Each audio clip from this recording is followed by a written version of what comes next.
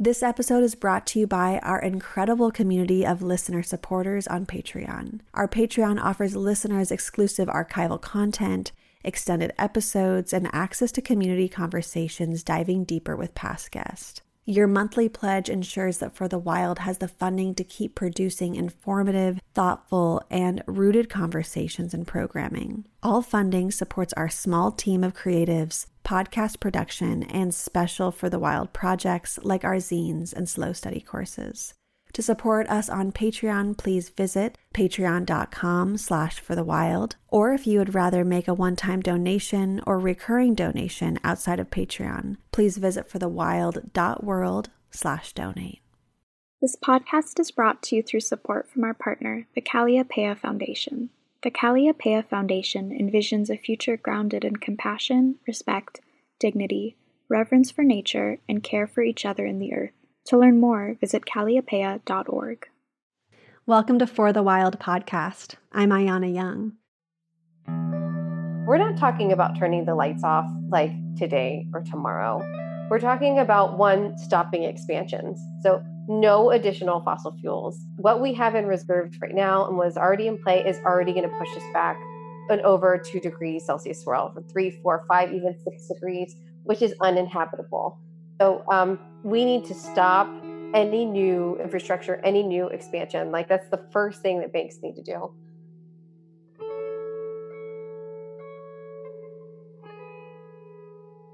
Today we are speaking with Tara HOUSKA and Ruth BREECH. Tara HOUSKA is Anishinaabe from Couchiching First Nation. She's a tribal attorney, the National Campaigns Director of Honor the Earth, and a former advisor on Native American affairs to Bernie Sanders. She advocates on behalf of tribal nations at the local and federal levels on a wide range of issues impacting Indigenous peoples. She spent 6 months on the front lines in North Dakota fighting the Dakota Access Pipeline, and is heavily engaged in the movement to defund fossil fuels and a years-long struggle against Enbridge's Line 3 pipeline. She is co-founder of Not Your Mascots, a nonprofit committed to educating the public about the harms of stereotyping and promoting positive representation of Native Americans in the public sphere. Ruth BREECH is a senior campaigner with Rainforest Action Network's climate and energy team. She is working to meet the scale of the global climate crisis through corporate accountability campaigns focused on Chase Bank's financing of climate change, supporting frontline communities impacted by fossil fuel projects, and racial justice within the environmental movement. So, Ruth and Tara, last week I spoke with Rachel Heaton and Roxanne White about the disturbing links between the fossil fuel industry, man camps, and missing and murdered Indigenous women and girls. And I'm so grateful to be picking up this conversation back with both of you today as we continue to deepen our understanding of these interconnected issues and investigating the threads that weave between fossil fuel extraction, the banking sector, and our own wallets. So I'd like to begin to provide our listeners with some information from the 2019 Banking on Climate Change report card, co-published by Oil Change International, Rainforest Action Network, Indigenous Environmental Network, Honor the Earth, Sierra Club, and BankTrack. This comprehensive 100-page document measures and tracks 33 banks' role in financing the fossil fuel industry. I'd like to name some of these staggering findings from the report. Since the Paris Agreement was adopted, Canadian, Chinese, European, Japanese, and U.S. banks have financed fossil fuels with a staggering of $1.9 trillion, revealing a larger trend of rising financial support each year since 2015, with $600 billion just in the last 3 years flowing to companies that are expanding fossil fuels. So this report card truly cuts through any illusions we may have around the gross profit and financial investment is not only sustaining, but expanding some of the worst methods of extractive industries and funding climate catastrophe. So Ruth, beyond these numbers, can you share a bit more about the larger trends and main takeaways this report card is telling us?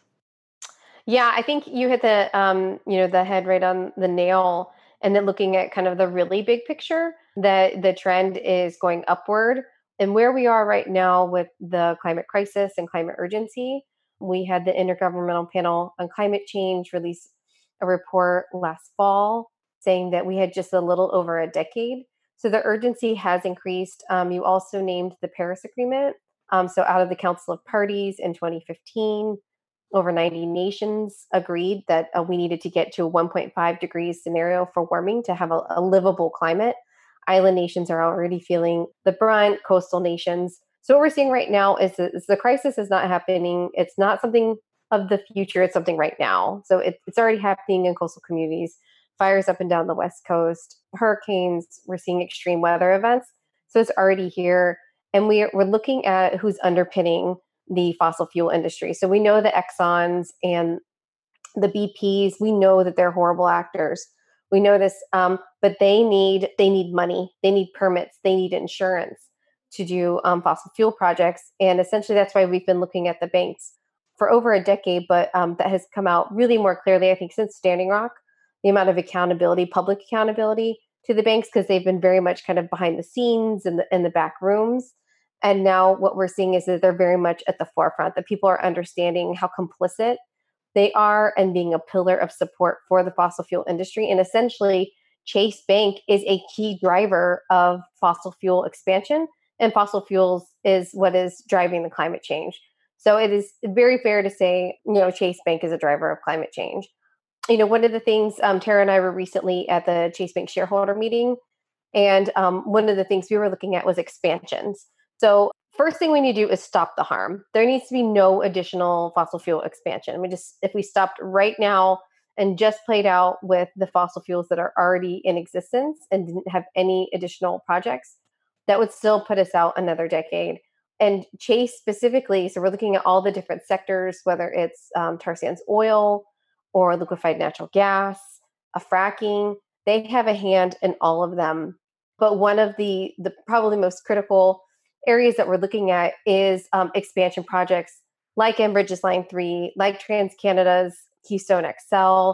We recently heard the news around the Trans Mountain project up in Canada, Tech Frontier Resources mine, LNG along the Gulf Coast. This is happening right now, and Chase is right there funding all of those companies. So out of one of the other revealing stats coming out of the report was that they have put $67 billion in expansion specifically. So that is, we're beyond our carbon budget. We're on a downward track. And so that's part of our work right now, is to really hold them accountable and shift them in a way away from financing fossil fuel industry towards a different path. And it's really going to take a huge scale to meet the need of what's happening here and to really shift this giant and wake them up and move them away, and essentially would be shifting the entire economic sector for the US, if not the world. It's really sickening to hear about the expansion, and it kind of reminds me of Justin Trudeau's declaring climate emergency and then just days later allowing the Trans Mountain pipeline to happen. It's like speaking out of both sides of the mouth. It's disgusting, it's disturbing, and I'm so grateful that you both are shedding light to this. And I also want to mention that this year's report also flags banks' investment in companies that are active throughout the entire fossil fuel life cycle, from exploration to extraction, transportation, storage, and the generation of fossil fuel electricity. So I can't help but wonder, and this may be a lofty question, but would the fossil fuel industry exist at all if it wasn't for banks' financial support? No, some companies are large enough they can self-finance, but they initially had to have that initial capital. So without banks, and we're also opening an area of work on insurance companies, without money and without permits, they can't get these projects done. It's just not in the realm of possibility in how they finance them. It just wouldn't be possible. Mm-hmm. Well, beyond the numbers of resource extraction, the report also paints a clear picture of the environmental destruction and human rights abuses wrought by the oil, gas, and coal industries, particularly amongst indigenous communities. From the surge of fracking in the Permian Basin in Texas and New Mexico in the Anadarko's liquefied natural gas projects in Mozambique, the case studies reveal a truly dark story of banks' utter complicity and active involvement in our current path towards climate crisis and the calculated violence it took to get there. So you both stood on the front lines alongside Indigenous communities in resistance to pipeline projects like Dakota Access Pipeline, Keystone XL, the Enbridge Line 3, like what you're, where you are right now, Tara. And in addition to continued direct action and embodied resistance to fossil fuel expansion, I'd like to hear from both of you about why you've chosen to focus on divestment as a critical strategic tool to disrupt the partnership between banks and corporations, and why is it imperative that we learn to speak the language of money? In terms of the language of money, I think a very pragmatic and important moment in time for us to look at our organizing and look at our activism and our different channels of advocacy and determine what's most effective. And in my experience so far, it has been learning throughout the industry that these private actors who are the people that are most responsible for the destruction of the planet do not listen to morality, but they do listen to money. It is the language that they operate in. It is the language they understand best. It is their assessment of our resistance. We are in situations like I'm in, we are literally a byline in an assessment of a risk portfolio.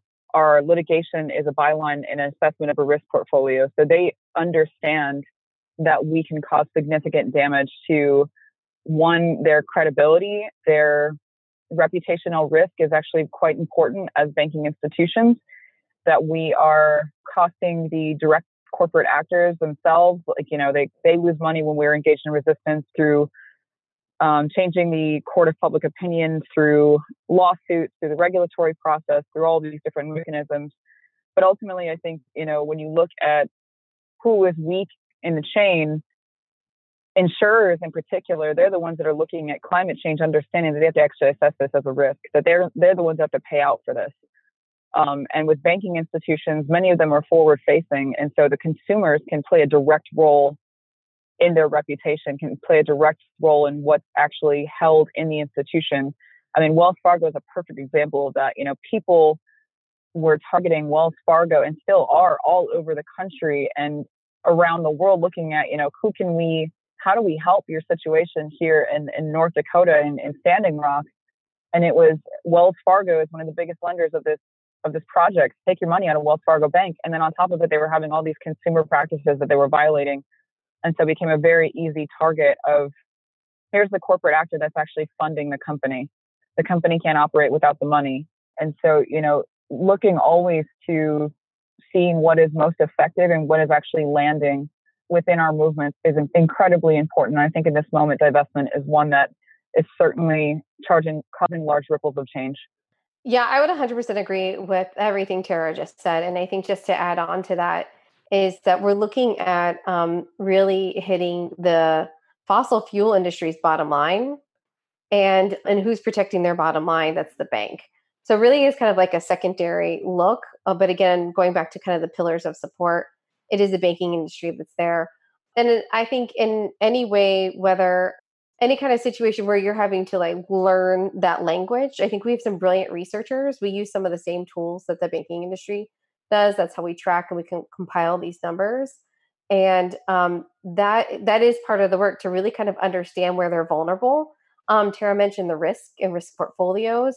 That is hugely critical. We know that these actions on the ground, Standing Rock is an incredible example, the work that's happening at Enbridge, they want to avoid, that is a social risk for them, both in how it relates to their clientele, how it relates to their customers, it relates to different people that they interact with. And we know that risk is there, especially when they have a consumer angle, like a bank. People have a choice. They don't have to bank with Chase. They don't have to bank with Wells Fargo. They can bank with other companies that aren't contributing to fossil fuel destruction or indigenous rights abuses. So that's one key piece. And we're always looking at vulnerabilities. And I think that's an important piece to bring to. Also, so the banks, and even more so now, like the pension funds, it may be that the banks are somewhat short-sighted. So they're only thinking about this next maybe 3-5 years. Some of the credit loans that they give are actually only mature for a year. The pension funds, they're looking out 30 years, 40 years. So they're more sensitive to some of this institutional lending that's happening to the fossil fuel industry. We're also seeing that with investors. People are saying that this is not acceptable anymore. We actually have to address the climate crisis. We can't continue with business as usual. So there's a lot of reasons that banks is a primary target. It makes sense. If you follow the money in any situation, there's a bank somewhere in this mix. So in the way that it makes sense, but I think you're raising a great question about speaking the language of money, because the language of capitalism, the language of the USD, paper currency, is really toxic. Capitalism was built on genocide and slavery. And I think those things are always really present. And that is the business of those banks.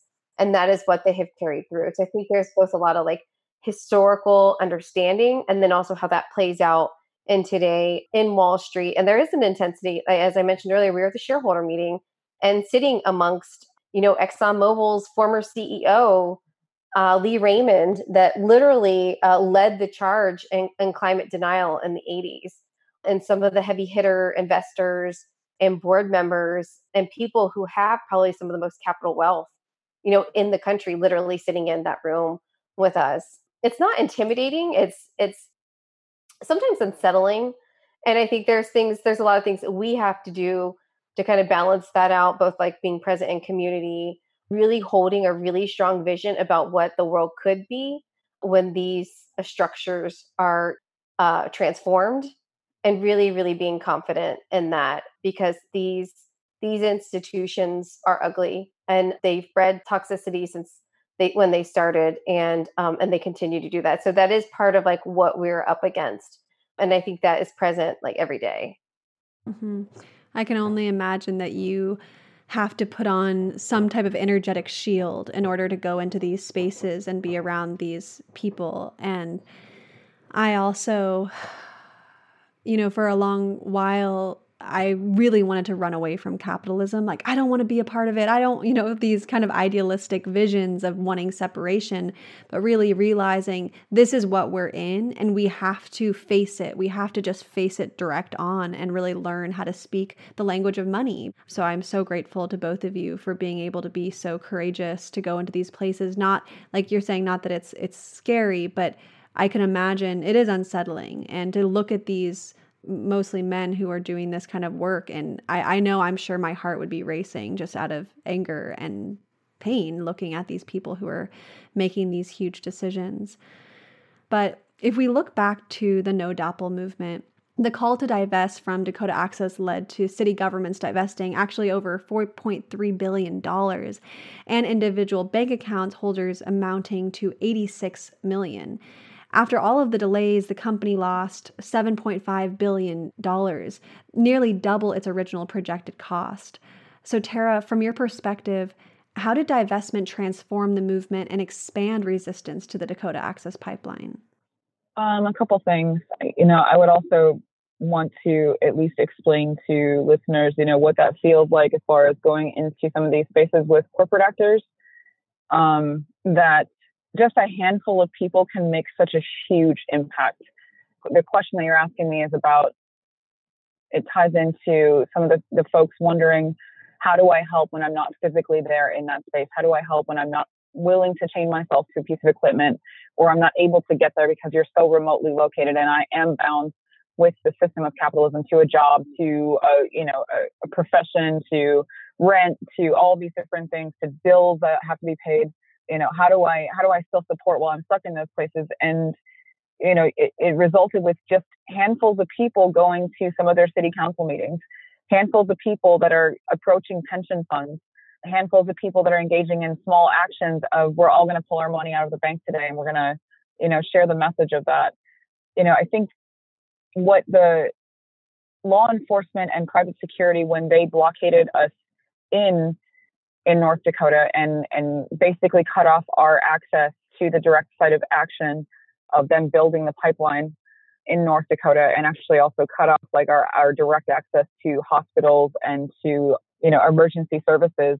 Their intent was to, kill what was going on, kill the resistance that was happening and subdue that. But instead, what ended up doing was fueling a bunch of people, to look into, well, how else can we do this? What else can we do? And then I know myself and some others, we started going to different banking institutions, different branches. We started shutting down bank branches. People all over that, turned into people in Seattle, taking up the call, shutting down hundreds of banks at once. that turned into other folks looking at, going to their San Francisco city council meetings. I know Jackie Fielder and many others were engaged in, well, let's create a public banking institution if that's what it takes, because I don't want to be involved in this process anymore. I don't want to be contributing at such a large scale to the destruction of climate change and to the violation of human rights of Indigenous people and others on the ground. I think it's an avenue of advocacy that is very policy oriented and very, you end up in these situations where you're stuck in rooms of corporate actors and you're stuck in rooms of people that are engaged in what I would say is some of the most evil and inhumane acts as far as a human being push off liability while making decisions that impact literally millions of people that have become so lost and so caught up in the system of capitalism. And it's not even capitalism at this point. I mean, we're talking about oligarchy, that, it can be very hard on your heart. But at the same time, we cannot pretend like these systems don't exist. We cannot pretend like these systems do not present at least some efforts of change or some avenues of change. And that's what divestment is about. That's what electoral politics are about also. You're looking at, here's this massive system that is based in slavery and genocide, like Ruth was saying. How do you find the trickles and streams of advocacy and change within that? And that's what some of these people that are pushing back against that narrative in a real way are doing.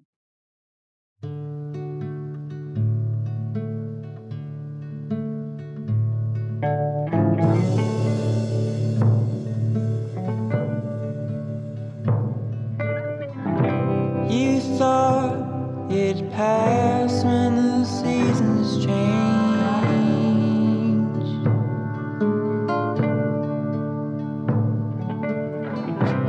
You thought you'd just get better and wiser with age. Holding your hands up, waiting on the wind to turn the page.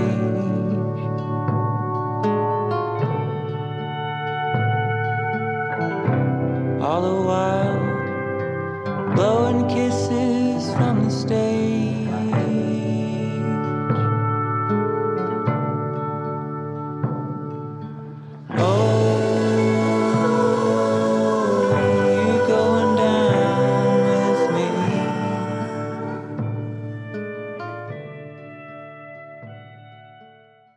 Now, I know following Standing Rock, you continued on to a series of visits in Europe with the Indigenous Women's Divestment Delegations campaign called Invest, Divest, Protect. And the delegation made the strategic choice to first visit banks in countries that have higher human rights standards than the U.S., like Norway, Germany, and Switzerland in spring 2017. And I'm curious about your visit to Norway in particular. When the delegation met with the DNB Bank, the Norwegian Parliament, a delegation of Sami Indigenous peoples, and with Norway's Sami president, ultimately persuading DNB to sell its $331 million stake in the Dakota Access Pipeline. So, Tara, what was your experience sitting across the table from European leaders and confronting them with your stories from the front lines? How did they respond to your accounts and take responsibility for their complicity in gross human rights abuses and the violence against Indigenous people? That particular campaign effort that is, obviously still ongoing in terms of targeting European actors was a perfect example of what can happen when you have solidarity across impacted communities. It was the Sami people who came to Access Standing Rock who were so inspired by what they saw there that went back home and said, how do we figure out what our own institutions are doing and how do we support the folks out in North Dakota? How do we support our Indigenous relatives? And worked really hard on first pushing DNB to divest, also creating room for us to visit some of the other banking institutions like ING, like the Norwegian Oil Fund. Those meetings were incredibly, I think, impactful for Europeans. In my experience of meeting with many different banking institutions, it was the first time I heard the story of any Indigenous people in North America that Canada was engaged in practices like that towards its Indigenous people. They just presumed that as, a westernized, quote unquote, civilized country, that we had our own mechanisms of, accountability for human rights abuses. They were appalled at learning about broken treaties and disparate criminal jurisdiction systems and, missing and murdered Indigenous women and these epidemics of, poverty and substance abuse and extraction that happen in our communities every single day. They could not believe that was the situation in North America. And so I think that it was important for them to hear those stories, but it was also incredibly important as a understanding of an effective campaign in the language of money, not just the language of morality. The language of money is we're going to also bring our UN reports, we're going to bring our documentation, we're going to bring lawsuits, and we're going to show them as banking institutions. This is what we're talking about when we are bringing a risk situation to you, that this is actually substantive, that we are rights holders, and that this poses serious risk for you beyond just, the feelings and your own individualized, sadness that you experience while you're sitting across the table from us listening to these stories. Because of course, these stories were incredibly powerful and were something where we had just experienced these things. I mean, when I went out in March of 2017, I had watched the camps at Standing Rock burn at the end of February. It was a very, very difficult time for all of us. And for some of us, that was the first time that we had come back together after being on the front lines in North Dakota for so many months together. So it was difficult. It was a moment where we were back together and we had, essentially they had built a pipeline under the river. And so we had lost and we were all hurting, but we were using that hurt and turning it into a point of advocacy and seeing what we could still do. Obviously for some institutions it worked. I'm also curious. Yeah, please. I just want to build on here and that how much that takes, whether, the traveling internationally in time zones and different cultures and issues that are going on. But I think what Tara and the Divest, Invest, Protect, and whether we're at the shareholder meetings here in North America, really, it's a lot about bringing humanity into the room. The banks are making decisions, corporations are making decisions based on numbers, based on, these risk projections, things like that, credit ratings. And what Tara and this incredible group of women have consistently done is really bring it back to kind of the human element and the impacts on real people. And that often gets left out of the conversation. And Tara had mentioned earlier also that can happen in the environmental movement as well. People start thinking kind of big picture strategy. And where we really need to center those voices are those ones that are the most impacted. And I think it's such a critical piece of this, of sharing those stories, because the reality is there are banking people that they have hearts. There is kindness there. I think sometimes they've forgotten it. They've forgotten to be human. And when we are there, or there's delegations of different kinds of people, that it is that reminder of their humanity and the impacts that their decisions make. Wow. Thank you both for that. And I'm also curious what the delegation learned from this success and whether or not you think these lessons could be applied in an American context. I definitely think, and it's already been said, that I certainly observe the power that centering frontline voices can bring to those type of spaces, those type of rooms, which often do not ever have our faces and our perspectives brought to them. That was certainly a lesson, I hope, not just for us, but for the broader movement. Since then, I've actually kind of seen, I would say, a kind of intentional blind eye put to some of those efforts. Like, I observed several different articles and things written about this kind of resurgence of divestment as an effective strategy and how no one really knew where it came from, which was really, disappointing and upsetting to me as somebody like that recognized what it was this powerful moment on the ground of North Dakota of people wondering, what do we do next? And they were directed to do divestment. And so it was a groundswell that, was started from a globalized movement. And it was very clear to me what the uptick was in terms of the timing of this attention on divestment. I think in terms of like the lessons that can be shared with that generally is definitely within our own movement spaces, recognizing that nobody can tell the story better than the people that are from that community. Nobody can assert rights like the rights holders of that community. We bring forward these stories. We don't have to tell somebody else's story for them. They should be able to tell it themselves. But also recognizing that, I do agree with Ruth that, the cold black hearts of bankers also some of them are human beings, I mean, all of them are, but many have forgotten their own humanity. And that there are people who are in those roles, in the sustainability roles or, human rights roles at banking institutions because they really do want to try to do the best they possibly can within those institutions. And so I think, even in the Chase shareholders meeting, it was the first time that I've experienced in a shareholders meeting over the past 3 years that when myself and another Native youth, Nina Rose she's Dakota from Minneapolis, when we stepped up to the podium, every single person in the room turned to look at us, which was surprising. It was the entire room, which one that they were wanting to show respect, that they were listening, and therefore kind of doing their checks of, consultation, but two, also maybe genuinely feeling like they should listen to these voices that have now started to show up in their boardrooms, that have now started to show up in their offices, that these are peoples who hold rights that are different than what they're used to. These are people that hold, the power of treaty lands and territories that are frankly tired of being run over.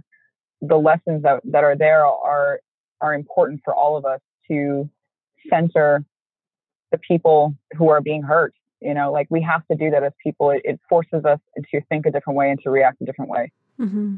Mm-hmm. Well, watching back to the video footage from your visits around the globe, I'm struck by the rawness of the group's stories and resilience in recounting these horrific ongoing acts of violence in your communities. Michelle Cook, a Dene human rights lawyer, reflected that the delegation, quote, provides a rare platform for victims of human rights abuses to meet with decision makers of financial institutions and banks to ask for accountability, end quote. And it also makes me think, Ruth, how you've gone to great lengths to confront banking leaders in person and once disrupted a talk with Jamie Dimon, the CEO of Chase Bank. And in an article published by Bloomberg, you asserted that, quote, our goal was to get direct access and direct engagement with Jamie Dimon, see the whites of his eyes, end quote. And so I'm wondering for both of you and other Indigenous women, perhaps, who, since you all have long since bore the brunt of colonial violence, and I guess what I'm wondering is, have these acts of speaking truth to power and exercising your collective strength through the delegation and otherwise felt like a source of potential healing amidst this unfolding struggle? I guess I'll start. I would say, most certainly it is incredibly empowering to be able to sit across from the people who made the decisions that are killing your community, that are contaminating your drinking water, that are killing your way of life. In my case here, when I'm talking about a pipeline project that could wipe out our cultural way of life, our cultural identity with wild rice, and to sit across the table from somebody who is financing that, that is a very powerful moment. You are looking at the person who is trying to kind of, almost scuttle away and hide from their own accountability and their own responsibility and their own role in it, when they are the people who are responsible. They are just as responsible as the company behind it that's doing the project. They're the ones who looked at that loan and looked at that credit facility, looked at what that company was doing and said, yes, we're going to finance this, knowing what the fossil fuel industry does to people on the ground, knowing what happens to the drinking water, knowing what it does to millions of people, and the risks they pose to the planet as a whole.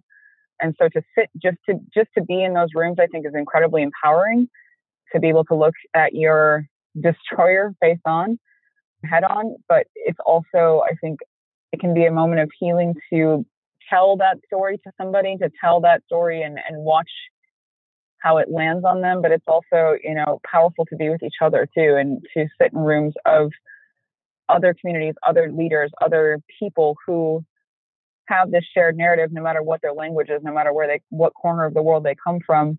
They're telling the same stories, which is, you continue in these ways, you continue to destroy the earth, and you are destroying us. this violence you're enacting against the earth is the violence you're enacting against our women. It's the violence you're enacting against our people. And so, those are powerful moments of both truth telling, but also, I think a form of healing by getting to sit across from them and to share space with them. We're not out in the streets, we're sitting in their boardrooms across from the table from them. And that's a very different experience. And it also reflects the power that we have, that those voices have, that they're not out in the streets anymore. They're sitting in their boardrooms. They know that they have to listen to us. I would totally agree with that. It is cathartic almost to be able to have that direct access, whether it is a boardroom or an event. I really, really enjoy the bird dogs of Jamie Dimon. We've not done one. We've done, I think, 5 in the last few months, and they've even trained other people to do them, to the point recently where he was in Philadelphia and he was expecting us to be there. He's like, people have been following me. So I think that was part of him realizing that, one, he was accessible. So this is the, top paid CEO, the last one standing on Wall Street from the banking crisis, and somebody who was very arrogant and is possibly, a presidential candidate or nominee, kind of on that level, and that he could be accessible. I mean, there was multiple times where I could have just reached out to touch him or sat next to a chair. So there's a certain amount of also self-control in really kind of being grounded in nonviolence, but also having that access.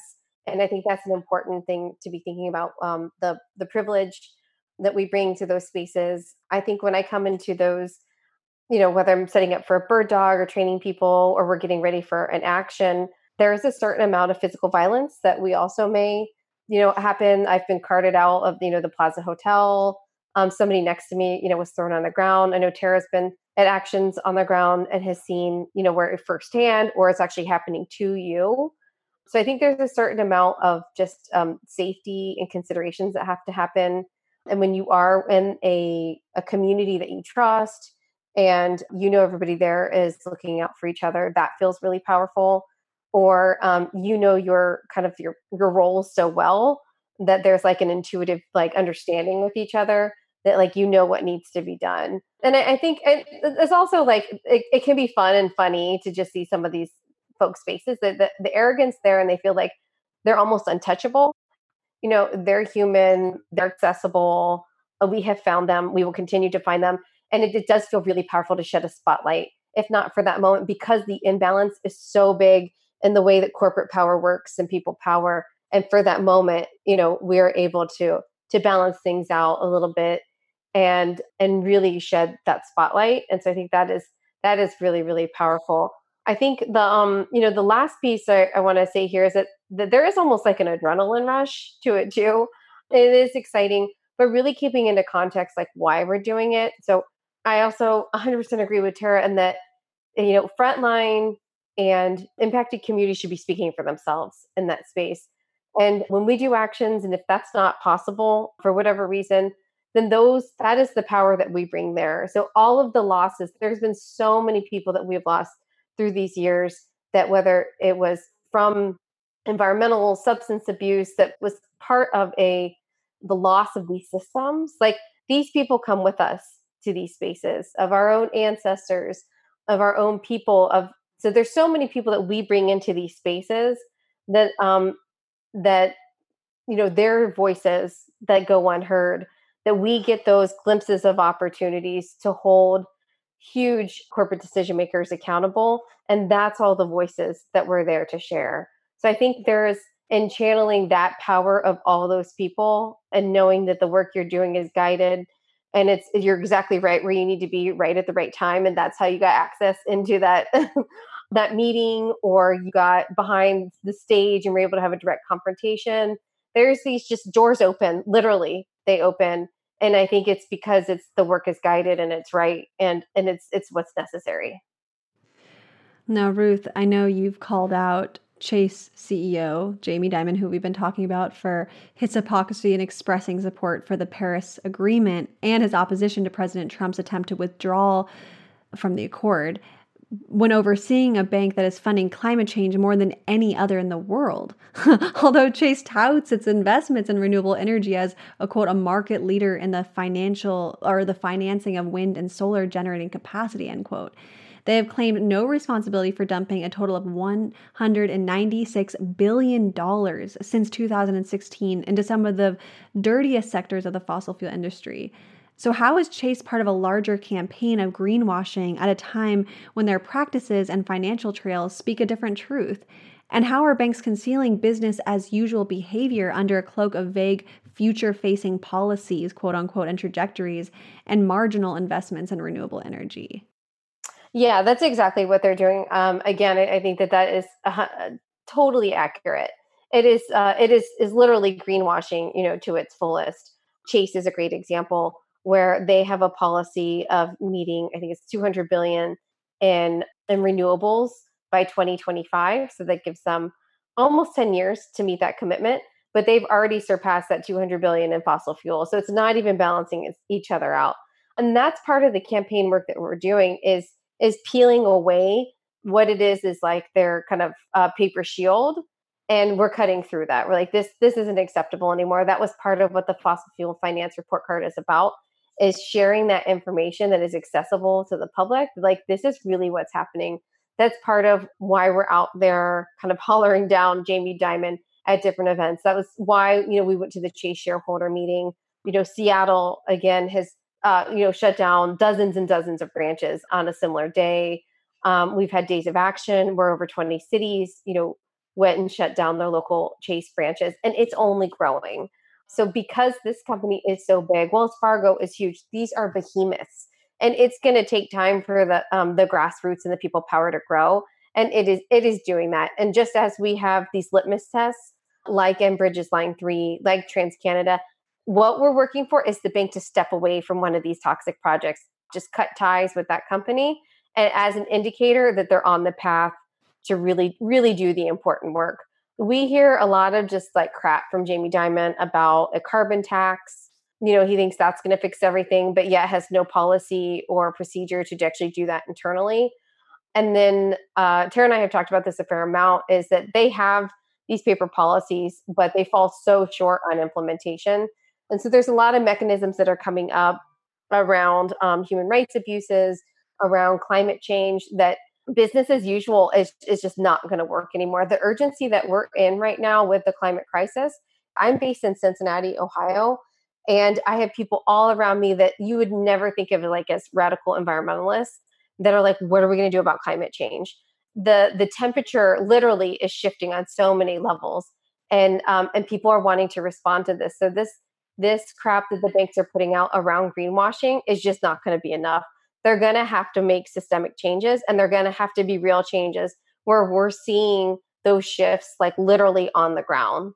So whether that's climate stability happening in coastal communities, whether that's stopping expansions of projects and then stepping away from some of these most toxic ones, those are just some of those first few steps that they're going to have to take to really, really transform, to really meet the needs of what our future, our present and our future demands.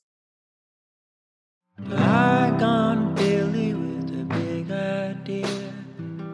He went crazy just sitting there. How long?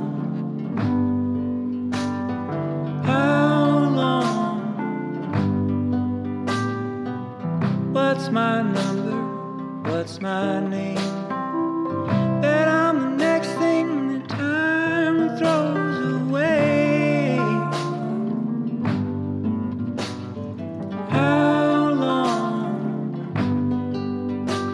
That's easier said than done, pretty honey. I'm gonna flop and waste all the money. How long will it take?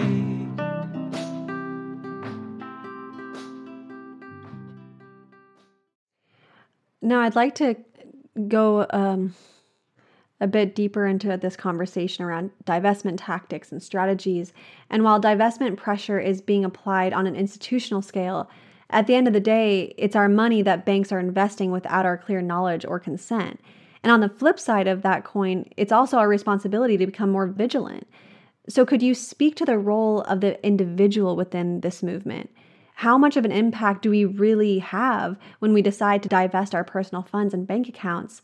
And what would you say to those who dismiss divestment as a distraction from the larger systemic problem or fixate on the idea that divestment is just a small drop in the bucket? The amount of impact a individual can have in a movement space is something that I think we are too ready to dismiss within ourselves. When we're talking about a handful, literally a handful, like 5 Native women who are convincing the Norwegian oil fund to withdraw from the Dakota Access Pipeline. And then that same oil fund says that it's thinking about pulling out of fossil fuels altogether.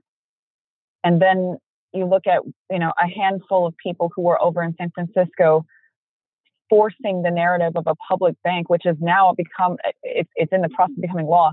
I mean, those are individuals who are taking up this banner of we have to do something. The complacency and willingness to just say, this is too large of a problem. Climate change is too much. I don't know where to even begin. So in lieu of, trying to figure out what that is, I'm just not going to do anything. That's too often the case. And I completely understand that people feel the incredible, overwhelming nature of climate change. It is overwhelming. We're talking about 10 years, mass extinctions of millions of species, people who are already in migration patterns, areas of the world that have already run out of clean drinking water, potable water. That is a situation that is terrifying. It's absolutely correct that this is finally reaching every community that you could possibly imagine, communities that are not who you would think would be the typical people. I was just at a retreat with some folks and hearing that the number one issue for some of our Black voters in the country is climate change, and how surprised the organizers were to learn that they didn't think that would be number one, but it was consistently number one, no matter what the age range was, no matter where they were coming from, whether they're rural or urban. People recognize it as a problem. And so, the importance of the individual that's saying, yes, I can pull my money out of this, that is huge. You're both recognizing your own power within, this capitalistic narrative that's all run off of our backs and our money and our investment and our consumerism. And, looking at what does my individual impact create? So it's not just obviously your money, it's the individual choices that we can make to, change our food habits, change our, trying to be as efficient as we possibly can with our own carbon footprint, but not falling, I would say, victim to the mentality of I'm just one person. So what difference can one person make? If millions of people bought into and agreed with the understanding that these banks and institutions cannot run off our money, that would make a huge difference. The amount of power that people have to say, I want something else, the industry will respond to that. That's what capitalism is. That's what consumerism is. If we say, I don't want to have single-use plastic covering every single piece of fruit I buy and every single beverage that I'm consuming, they will respond to that. It's just a matter of actually taking the initiative to do it. And the power of organizing with each other. I mean, getting an entire city to adopt a public banking model, that is such huge change. You're then empowering people. You're forcing the narrative of, I don't want to be directly invested in climate change. I don't want my city to be directly invested in causing climate change and all the other human rights abuses that are probably associated within our investment portfolio. Those are the type of changes that we need, because if you left it to just what the existing narrative is, which is you've got some civil society that's gaining traction in some spaces. So we're gaining traction maybe in boardrooms, some shareholder resolutions. We're making some changes with the Equator Principles, with certain policy, but that in and of itself is not enough. It should not be up to the willpower and work of just a handful of people, really, when you think about the billions of people on the planet, to save ourselves, because that's what we're talking about. We're not talking about saving the planet, we're talking about saving ourselves. And so the power of the individual to realize that they are part of a collective and that their individual identity can amount to so much more when they are empowered with each other is, I think, what a lot of what organizing and movement is about, that we have to do this, even if we are past the point of scientific no return, we have to do this as a people. We have to at least do the best that we can and do it as justly as we can. So this question, it's kind of weighing on my mind, and it's going back to the boardrooms and the people that are making these decisions. And I guess, towards the end of this report card, it reflects, quote, the growing cataclysmic climate disruptions that threaten the existence of humanity itself appear to have had little or no effect on many banks' single-minded concentration on their bottom lines. Those in charge of these corporations should be more concerned about the well-being of future generations, including their own children and grandchildren, which is so fundamentally tied to the well-being of our Mother Earth. There is little time or use for remorse, end quote. So this is a huge question, but what do you think is at the heart of this fundamental disconnect in seeing how all of our futures and that of our children are incumbent on the protection of land, climate, and water? Is this about willful ignorance or money? Or what do you think the root is that's causing this type of sheer insanity? Oftentimes when I'm in spaces of folks and trying to push narrative shift and trying to reach their hearts in a real way, I push at how most people feel like something is wrong, that there is a sense that something is wrong. And too often there's a moment in their lifetimes when they feel like, what is my purpose? What is my, what am I doing in life? These things are not making me happy. Like these things that I thought would make me happy, like physical material things are not making me happy. I've thought my whole life, because that's what we're fed from the second we are born to whatever stage of life you're in right now, listening to this. It's almost feels like a betrayal, right? Or people get tired and they just keep stuck in the same cycles. And then you see, the explosion of opiates into our society. You see the explosion of depression and suicide and all of these different ills and sicknesses of people. And we've so fundamentally lost the most basic understandings of who we are. The most basic understanding that, you cannot live without clean water. You cannot live without clean air. You cannot live without a healthy earth. That to destroy the earth is to destroy yourself. And too many of the population has grown so numb to that when they are purchasing almost every single aspect of their lives from a store, that they're not thinking about the chicken on the farm that's appalling and the trauma that they're consuming, on the daily. They're not thinking about that because we've almost convinced ourselves that we're above the earth, that we are somehow greater than the most powerful, than our home. Our home is responding to that, obviously. As powerful as human beings are, we're not powerful enough to figure out how to survive and stop hurricanes, or to survive and completely stop wildfires, or to stop the rising seas and the glacial melt that's happening. We're not powerful enough to do that. And so I think that at the core of it, people have just forgotten who they really are. And we have a limited amount of time to try to reinforce and stir those rememberings within people. But, I think it's upon all of us to do the best that we possibly can to try to reach as many people as possible and, instill those values while we still can. Ruth, I don't know if you have anything that you would like to say, speak to that, or if there's anything that you feel hasn't been said in this interview so far that you would like to bring attention to. Yeah, I think building on what Tara was just saying, I think that we're sick as a society and we're socialized to be disconnected. And I think that the bankers just really epitomize those positions in a way that they're removed and disconnected, not only from the earth, from each other, but also from the projects that they're actually funding. So it's just numbers on paper.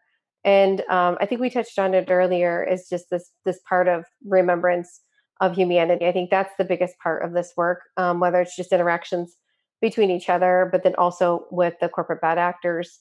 That is probably actually the real work that we're doing here, and how important it is. I think the last piece that I think I want to touch on, because it's very prominent for me right now, is self-care and community care. We do this work and it's so very hard. And so I think I just maybe want to remind people to like check in on their people and to see how people are doing, whether it's suffering from loss or trauma, if there's healing, overwork, all these things that can happen to people that take on these projects. And to be able to, so even if you're not on the front lines, it may be that, you're a cook or you can provide care. There's something that everybody can do to contribute, to support, and that whatever it is that your gift and skill is, that can be put to use to really, really help out. So I think that that's another way that people can show up, is doing some of that broader care and support work in the community. And it's so, so important, and it's so very needed. I absolutely agree with you, Ruth. And this has been such an incredible conversation. And as I was looking through my notes, I have one last thing that I wanted to ask just to get my own clarity on. When it comes to supporting alternative energy, the report notes that, quote, a just transition for the workers and communities that are currently dependent on fossil fuel extraction is far more likely under a managed decline of mining and drilling, rather than allowing these industries to face sudden closures due to policy changes, market failures, or climate catastrophe, end quote. And I think it's really important that we understand the complexity of what it would be to take down the fossil fuel industry. So I would really like if either of you could further explain this importance of, quote, a managed decline of mining and drilling, and what is necessary in terms of reinvestment for a just transition. I think that's something that we hear pretty regularly in the boardrooms, is that they're like, we can't stop fossil fuels, so hospitals need plastics. And, they have all these reasons why, or the plane that you took, or the air conditioning that's in this room. We hear these things pretty regularly, from Jamie Dimon and all these other folks. We're not talking about turning the lights off like today or tomorrow. We're talking about, one, stopping expansions. So no additional fossil fuels. What we have in reserves right now and was already in play is already going to push us back an over 2 degrees Celsius world, from 3, 4, 5, even 6 degrees, which is uninhabitable. So we need to stop any new infrastructure, any new expansion. Like, that's the first thing that banks need to do. And then they need to look at again, as a series of 5 years, 10 years, that to the point where we're getting off fossil fuels eventually. We already see coal on its way out. Tar sands as well is completely vulnerable. There's been a huge investments in liquefied natural gas and fracking, so gas. And so we need to stop and curb some of those. But I think that's really, really important for understanding, is that we're looking at a downward trend over a series of years. We're not talking about things happening literally tomorrow. So I just wanted to make that super clear. Yeah, I think. And then Tara, if you want to touch on just transition. Yeah, and I also would say too, I saw this interview, and I'm sure many of us that follow the environmental, coverage, which needs to be far, far more. I saw this quote by Bill Nye, the Science Guy, when he's talking in a very, very upfront way about what needs to happen in terms of the climate, that you can't expect it to be easy, that it's not going to be just a simple matter where we're all great and everything continues on the way that it always has. It's going to be painful, because there's major, major, major change that's needed, and to pretend otherwise is to deny what basic science and fact is. If we want to save ourselves, which is what we were talking about, it has to be immediate, it has to be urgent, and it has to be the urgent level of response that's needed to the urgent level of the problem. It's not going to be this easy, no problem, let's gradually phase out till 2050, 2070. I mean, that's insanity. When we're talking about 10 years, and from the IPCC report, when we're talking about mass extinctions of species, millions of species, it is insane to even think about 2050 and 2070 as our goal markers, as the fact that we can't even get an enforceable Paris Accord put out through the world. That's where we're at. that's the best that we can do at this point, or that's what they're saying is the best that we can do from the world's leaders.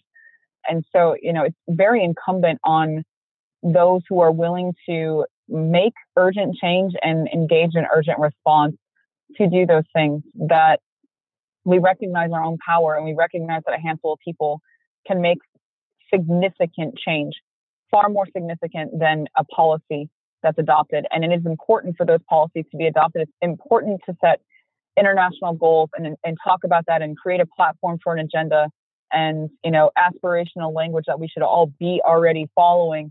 But it also has to come from the people. It has to come from the people who are, the system on which all of this runs. It ultimately all runs off of our power. And so, in terms of a just transition, just transition is referring to the fact that, we have to center justice as we make this difficult transition, that we recognize that there are sacrifice zones, that my people and many others are treated as sacrifice zones currently, that we are not, quote unquote, important enough to matter, that we are just merely a statistic or a risk assessment in someone's portfolio somewhere about a community that's going to experience these things. That, when it comes to Dakota Access, they couldn't put it through the drinking water of Bismarck because it was 98% white, but they could put it right next to the reservation because of the, environmental racism that exists. That is the opposite of what just transition is. Just transition is centering and recognizing that we have to put justice in all of our models of change. That when we talk about Green New Deal and we talk about, these policy changes that are needed towards shifting our economy away from fossil fuels, that unless we have justice at the center of that, we're going to end up at the exact same place that we already were. That if we only have so much time left, it better be the best that we can possibly do in that time.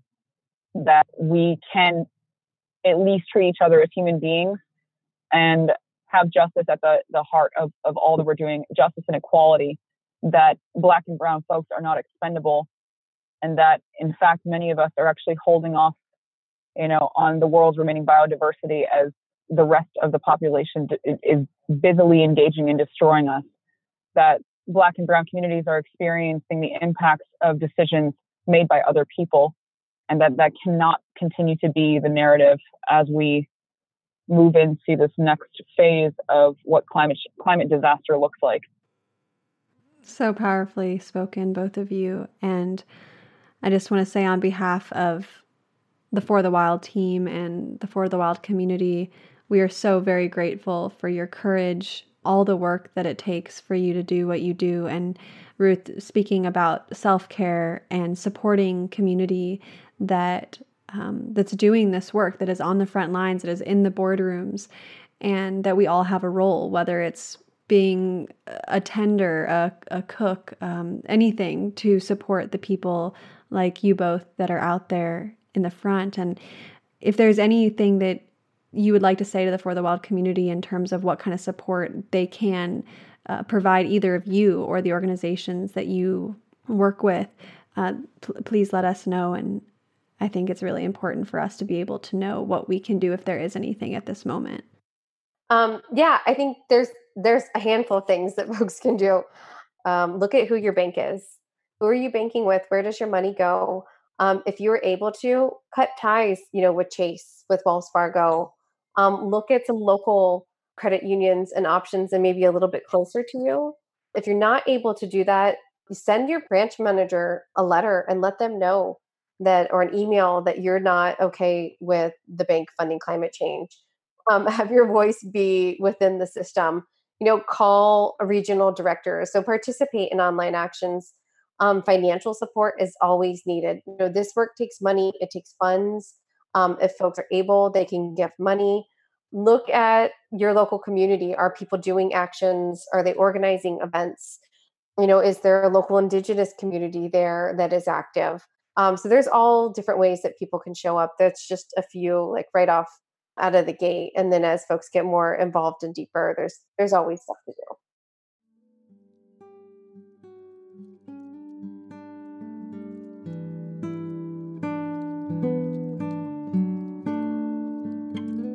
Hi, everyone, this is Hannah, one of the writers and researchers here at For the Wild. We'd love for you to join us this week in taking action steps to support the divestment movement, as well as those on the front lines working to disrupt the flow of money from Wall Street to big oil. First, visit mazauskatalks.org for an in-depth guide on how to divest your personal finances, your community, or institutions, and use their resources to spread the word. You can also explore other banking alternatives such as credit unions and local banks at defundapple or dapl.com. Second, participate in #ShutdownChase or other actions happening in your local cities, or start up a divestment campaign in your own community. Third, make a pledge to tell leaders to stop global giveaways for oil, gas, and coal companies by visiting stopfundingfossils.org.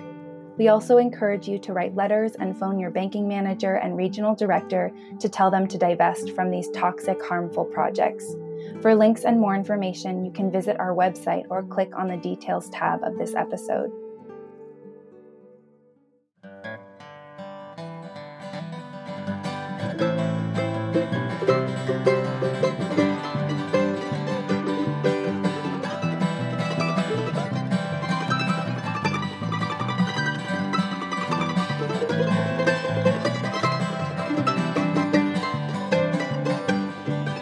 Thank you for listening to another episode of For the Wild podcast. I'm Ayana Young.